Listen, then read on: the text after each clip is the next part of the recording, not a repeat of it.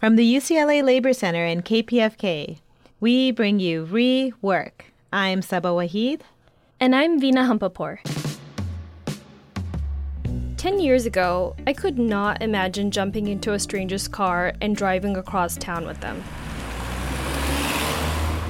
You basically needed to own your own car, or you could ride the bus. But now ride-hailing companies like Uber and Lyft have completely changed how we get around. When you open up that app, you see a driver's picture, the car's model, and a license plate number.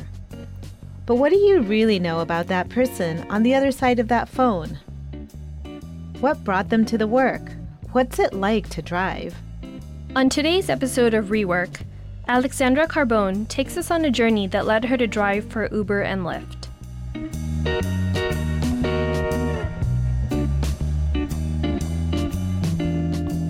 Alex grew up in Princeton, New Jersey. It's like the preppy capital of the world. It's like not a normal place. It's Ivy League. I grew up around a lot of like privilege, and I was always had one foot in kind of both worlds. So my dad's like an artist. While I was growing up, he ran like a ceramic studio on an army base in Bayonne. So I was between like Princeton and like the Bayonne army base. So my parents had like a pretty horrible divorce, and so them like fighting a lot and making these categorical statements like, I never did the dishes, your mother always did like, I had to do all the housework, your mother never did any of it, or, I mean, and her saying the exact opposite and being 7 and being like, how can you not remember who did the dishes, It just made me like really question like, what even is true? How can people believe what's not true? All these questions of like epistemology and psychology, it was like right there for me to just be curious about. As she grew older and went off to college, that thoughtfulness and curiosity led her into the field of philosophy. All the stuff that I learned with my philosophy professor, Professor Cosman, had a huge impact on me about like ethics. I was more like in my inner world and like I think trying to understand people's motivations. Aristotle and Plato, I still think about that. Basically, anytime I have to make a decision, it just gives me these frameworks to understand where people are coming from, like blueprints, like myths almost, Alex loved philosophy, but after graduating, she wanted to tap into another side of herself. I finished college, but I was kind of sad that I had been so academic. I was like, I should go back to art school, and I got into a few art schools. And at the same time, I got offered this job to paint signs. So I was like, wow, okay, well, I guess I'll just paint the signs and like get paid to do art instead of like going into debt to do art. I painted signs at this really awesome place called Zingerman's. This is our monthly coffee that's going to be on special, or try this olive oil. I was like, you're paying me to like listen to music and paint all day. Like, how is this real? Is this real life? So it was great.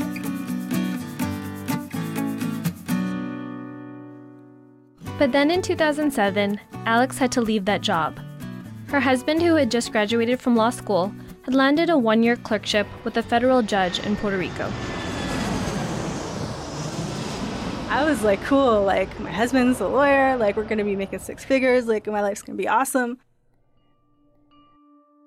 He was interviewing after this clerkship for all these positions. He got interviewed the day the Dow dropped. Is going to be one of the watershed days in financial markets history. It was a manic Monday in the financial markets. The Dow tumbled more than 500 points after 2 pillars of the street tumbled over the weekend. It was like a bloodbath. And then all these people who interviewed him weren't even there. And he had a recruiter who eventually just told him, like, sorry, like there's just no jobs right now for someone with 1 year of experience.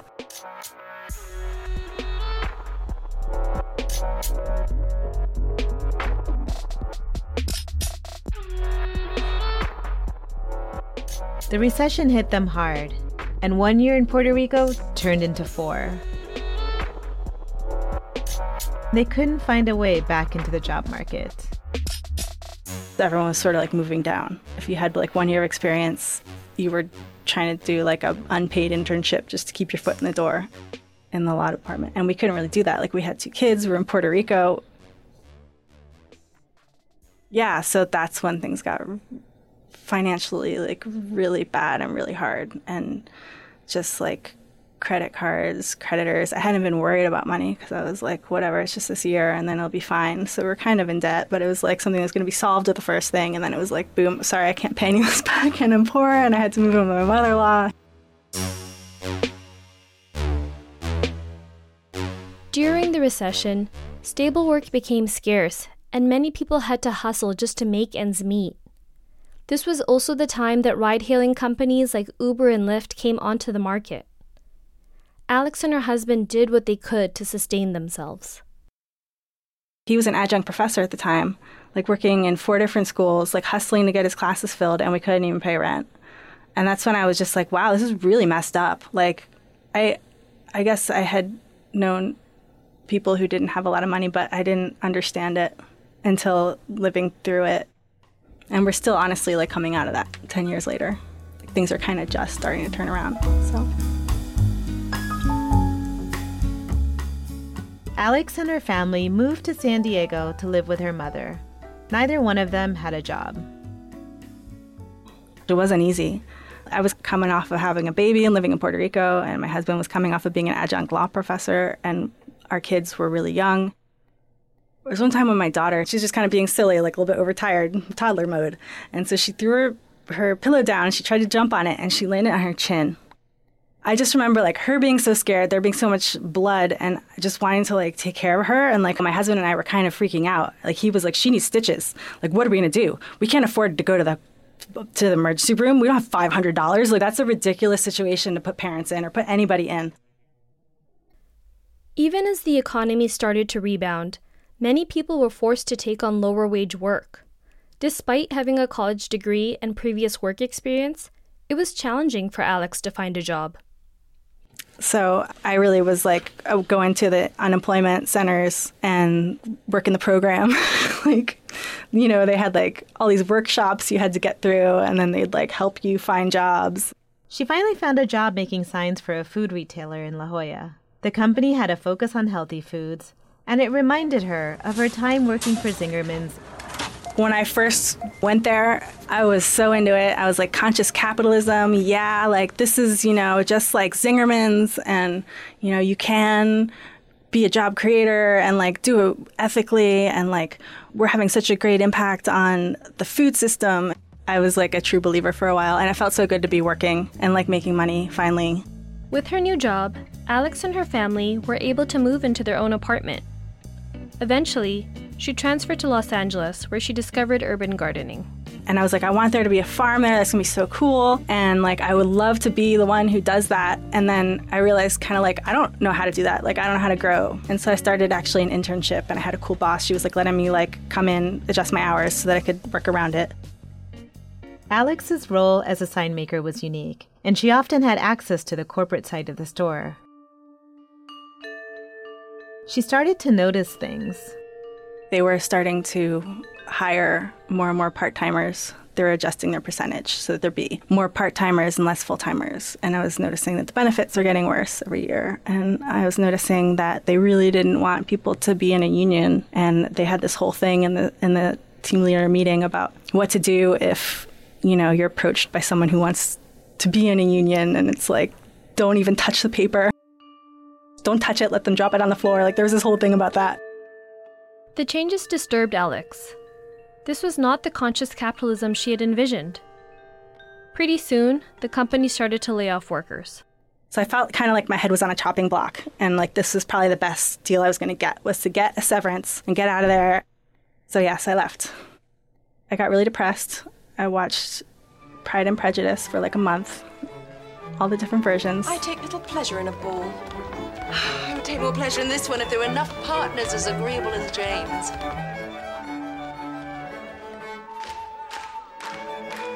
I felt really bad that I didn't try to unionize, because that's what needed to happen. You know, they would have kind of like been able to gain a foothold in like the good parts of that company where they really did try to take care of people and be decent. I was like, the ethical thing to do would have been to like use my privilege and my education and my intelligence to like spread the word and get this out to people and like figure it out. Alex finished her internship at a Pasadena farm and started to volunteer at a school garden. She had found her passion, but it didn't cover the bills. She still needed to find work. And my husband was driving. He did Instacart for a while, and then he did Uber and Lyft. He got me in on that. For Lyft, it was a huge bonus. I had to get 1,000 rides in 90 days, which is working full-time. I would get $5,000 bonus. So that was, amazing. We saw that and we were like, okay, you got to do this. The bonuses were good, and so were certain aspects of the job.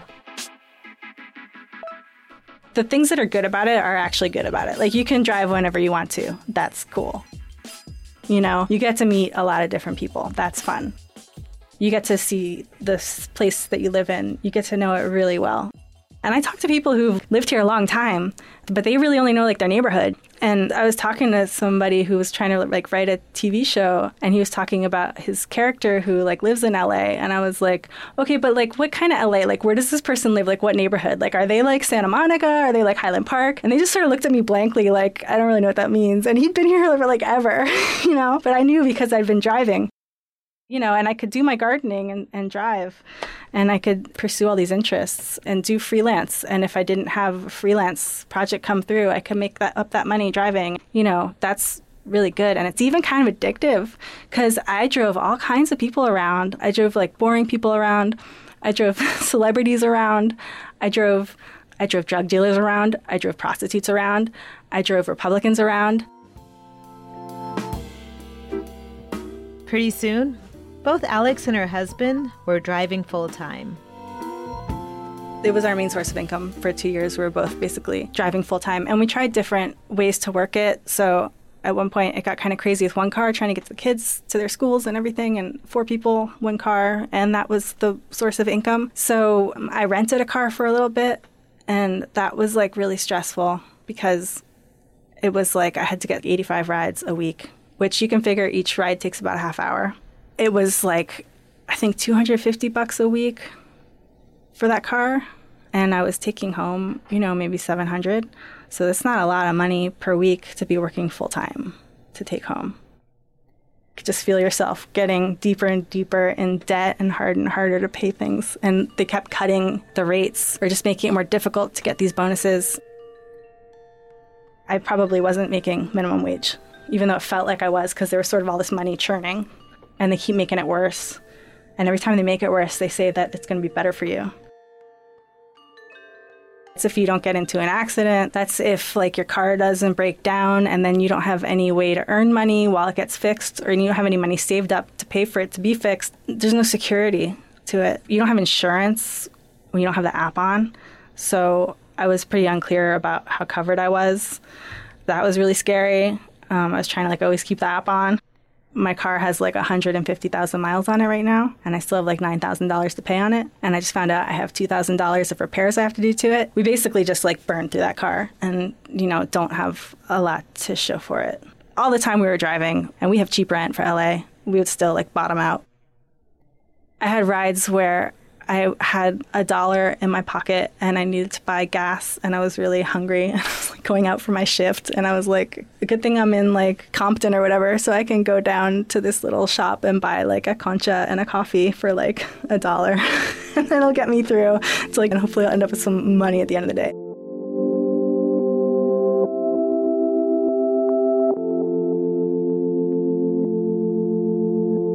People use their personal cars, and the trust system is built through the app. It's largely up to the drivers to manage their own safety. There's also a lot of pressure about when and where to drive. The more lucrative times are often the unsafe ones. You lose money when there's traffic because you're sitting in it and you get paid per mile. You get paid per minute too, but it's a really low rate. 2 a.m., you can make it from downtown to Beverly Hills in 20 minutes, and get a decent payout for it. I would do the night shift a lot too because of the surge. And then actually at some point they divorced the surge from even what they're paying people. So now when there's a surge, the driver isn't necessarily seeing that. They're seeing a small percentage of that. It was funny, like a lot of tough guys would be like, you know, like your husband lets you do this. Do you carry a knife? They'd ask you stuff like that. Do you carry mace? Do you carry pepper spray? And I never did. And actually, you're not supposed to carry like a weapon. I did have a couple situations where like men would hit on me. My tactic was kind of like to find some way to dispel it before it went down that road. I mean, sometimes I would say I was married. That would be like a pretty like blunt force way to do it. Oh, and I also like started dressing different too. So I was like, okay, even though it's more comfortable, like I'm definitely not doing this in a skirt. And at this one point I was wearing like a tank top. It was like not super late at night, but like maybe 9 o'clock, 10 o'clock. And I picked up some guys, I think from a bar, like a car full of guys. The guy immediately like grabbed, like was like, oh, I love this song. And he like put the volume up. And that was like immediately a red flag. You don't go in someone's car and touch it. Like he's crossing boundaries already. Like you start to kind of like see like little red flags like that. And so then like a couple minutes later, the guy in the back seat's like, I like your biceps. And I was wearing a tank top. And I was like, I do kickboxing, which is a total lie. I don't do kickboxing. And he was like, oh, I thought that was more like a leg thing. And I was like, oh no, we punch a lot. And I punch in the bag like every day. That just really made them all back off. Not to say, like, I'm this master of manipulation. Like, if I had run into someone who really wanted to hurt me, like, there's very little I could have done about it. Yeah, and it's hard, too, because you don't really get a read on someone before they're in your car. And then once they're in your car, is the safest thing to do to be like, get out? Probably not. You know what I mean? How extreme does it have to be for you to be like, I'm leaving my car and running away from this? If you get a weird vibe, the best thing to do is just, like, be very reserved, figure out where they're going, get them there, make it happen, be as like nice as possible and appease them as much as possible, and then just like get out of there. There's no time to like assess people or screen people. I don't think that the companies assess or screen their passengers at all. And also, like, I'm driving sometimes people's friends, you know, like a lot of times, oh, my friend's too drunk, take him home. That's like a very unsafe position. I don't even know their name. They told me the name of the person who ordered it. I think that shouldn't be allowed because it's not safe.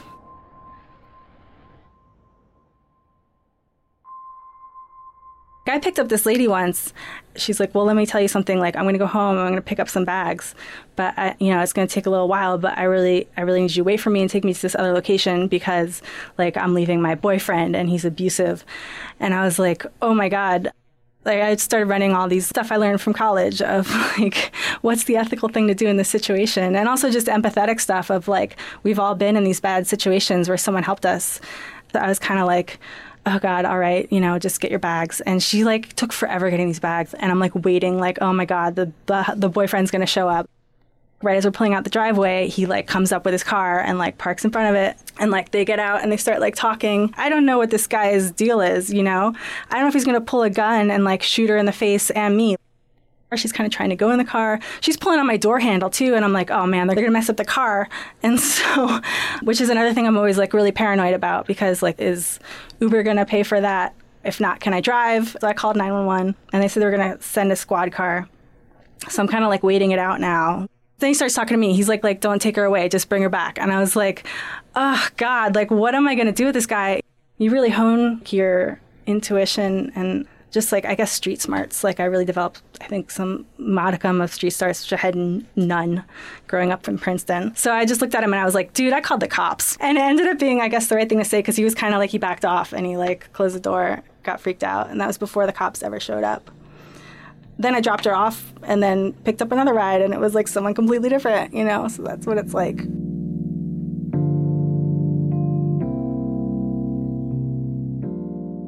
After 2 years of driving, Alex's ethical lens flared up. From the perspective that I've gotten on it, they're just not a good company. I gave them all of that time and, supported their project with my labor. I feel really, like, dirty and used. They're a taxi company with an app. Taxis have been around. That's why the regulations that exist. They just kind of came in with their app and tried to erase that. And there's no reason they should get to do that at all. Technology is not some, like, magic wand that you wave and you get to flout whatever law you don't want to follow. Like, that's ridiculous. Another key issue within ride-hailing is the classification of the drivers. Uber and Lyft drivers are classified as independent contractors, which means they don't work for the company, but their own businesses. We're not small business owners. Like, they tell us that, so we feel important. So we feel like we're like taking control of our futures and stuff, and so that they can, not give us overtime, not give us a minimum wage, not give us time off, paid time off, not give us unemployment, not give us workers' comp. People want to have the freedom to turn the app on and turn the app off. That doesn't necessarily have to go against being an employee. You could be an employee who does that. That fits within the model. You're not really protected unless you're an employee. A lot of nights I worked, I didn't make money. It took me a while to figure it out, I grew up in Princeton. I went to college. I got a 4 in calculus. Like, it took me a long time to figure it out. And eventually you do figure it out because you're just like, your life isn't functioning right. You're having all this money coming in, but you're not getting ahead. You're getting behind.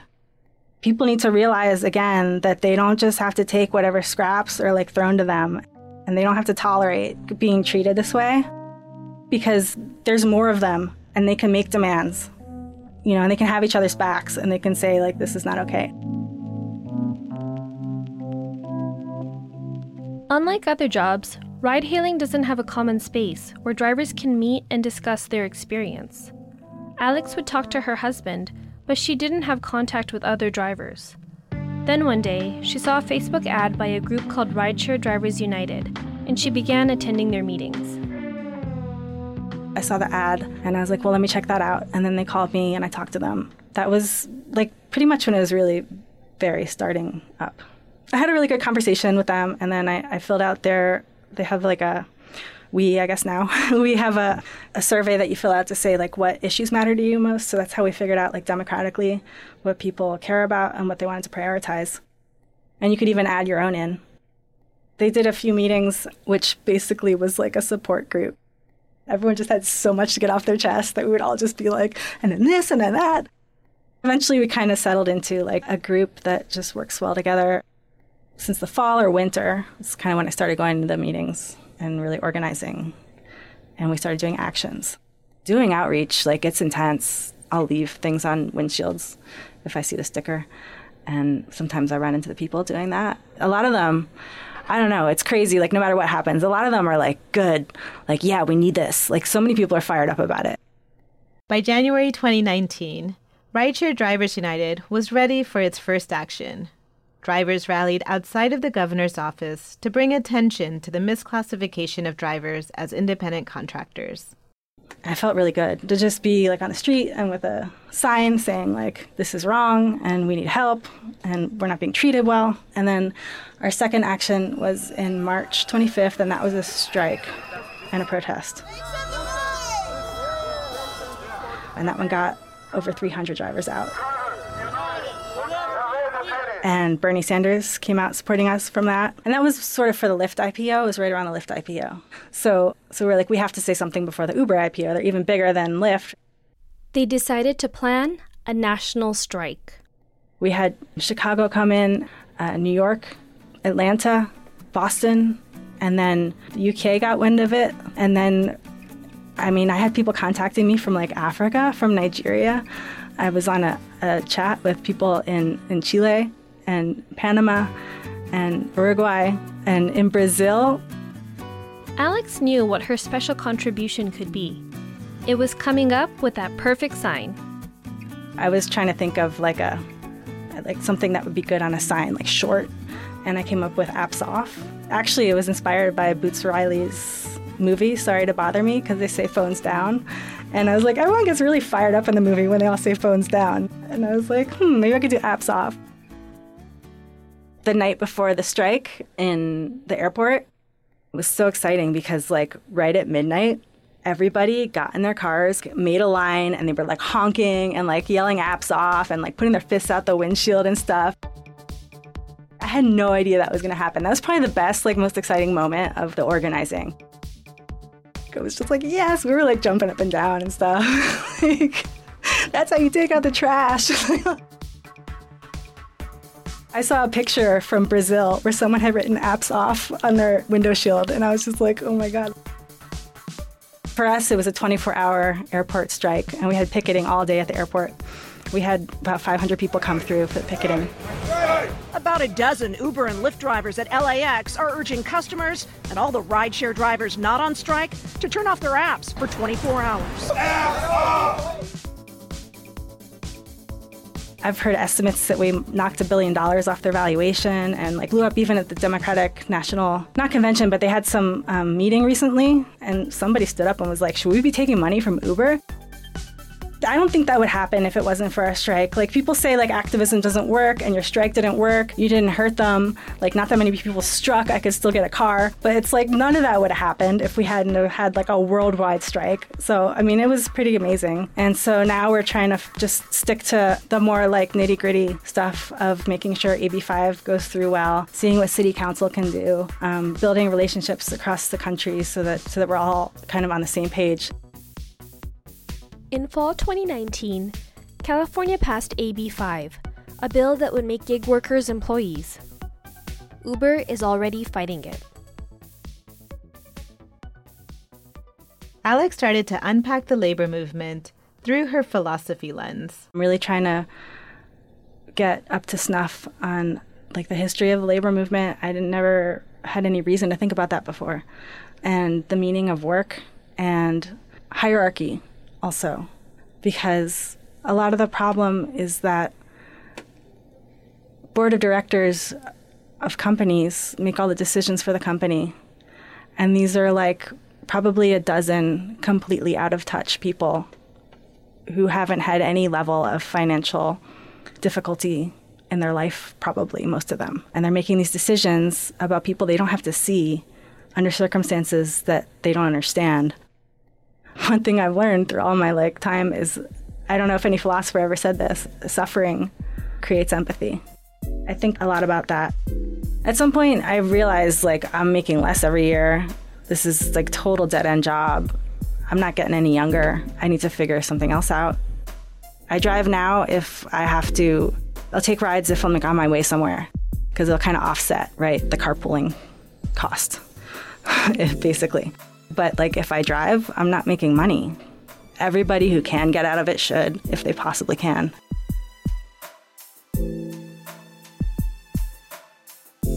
A special thanks to Alex Carbone for sharing her story. To learn more about the work of Rideshare Drivers United, you can visit their website at drivers-united.org. You're listening to Rework, a program of the UCLA Labor Center and KPFK. This week's show was produced by Veena Hampapur and Saba Wahid. Editing by Veena Hampapur and D'Angelo Jones. Subscribe to Rework Radio on Apple, Spotify, or Google. Visit our website at reworkradio.org or Facebook at /Rework Radio. You can also find us on Twitter and Instagram at rework_radio. Till next time, rethink, rework.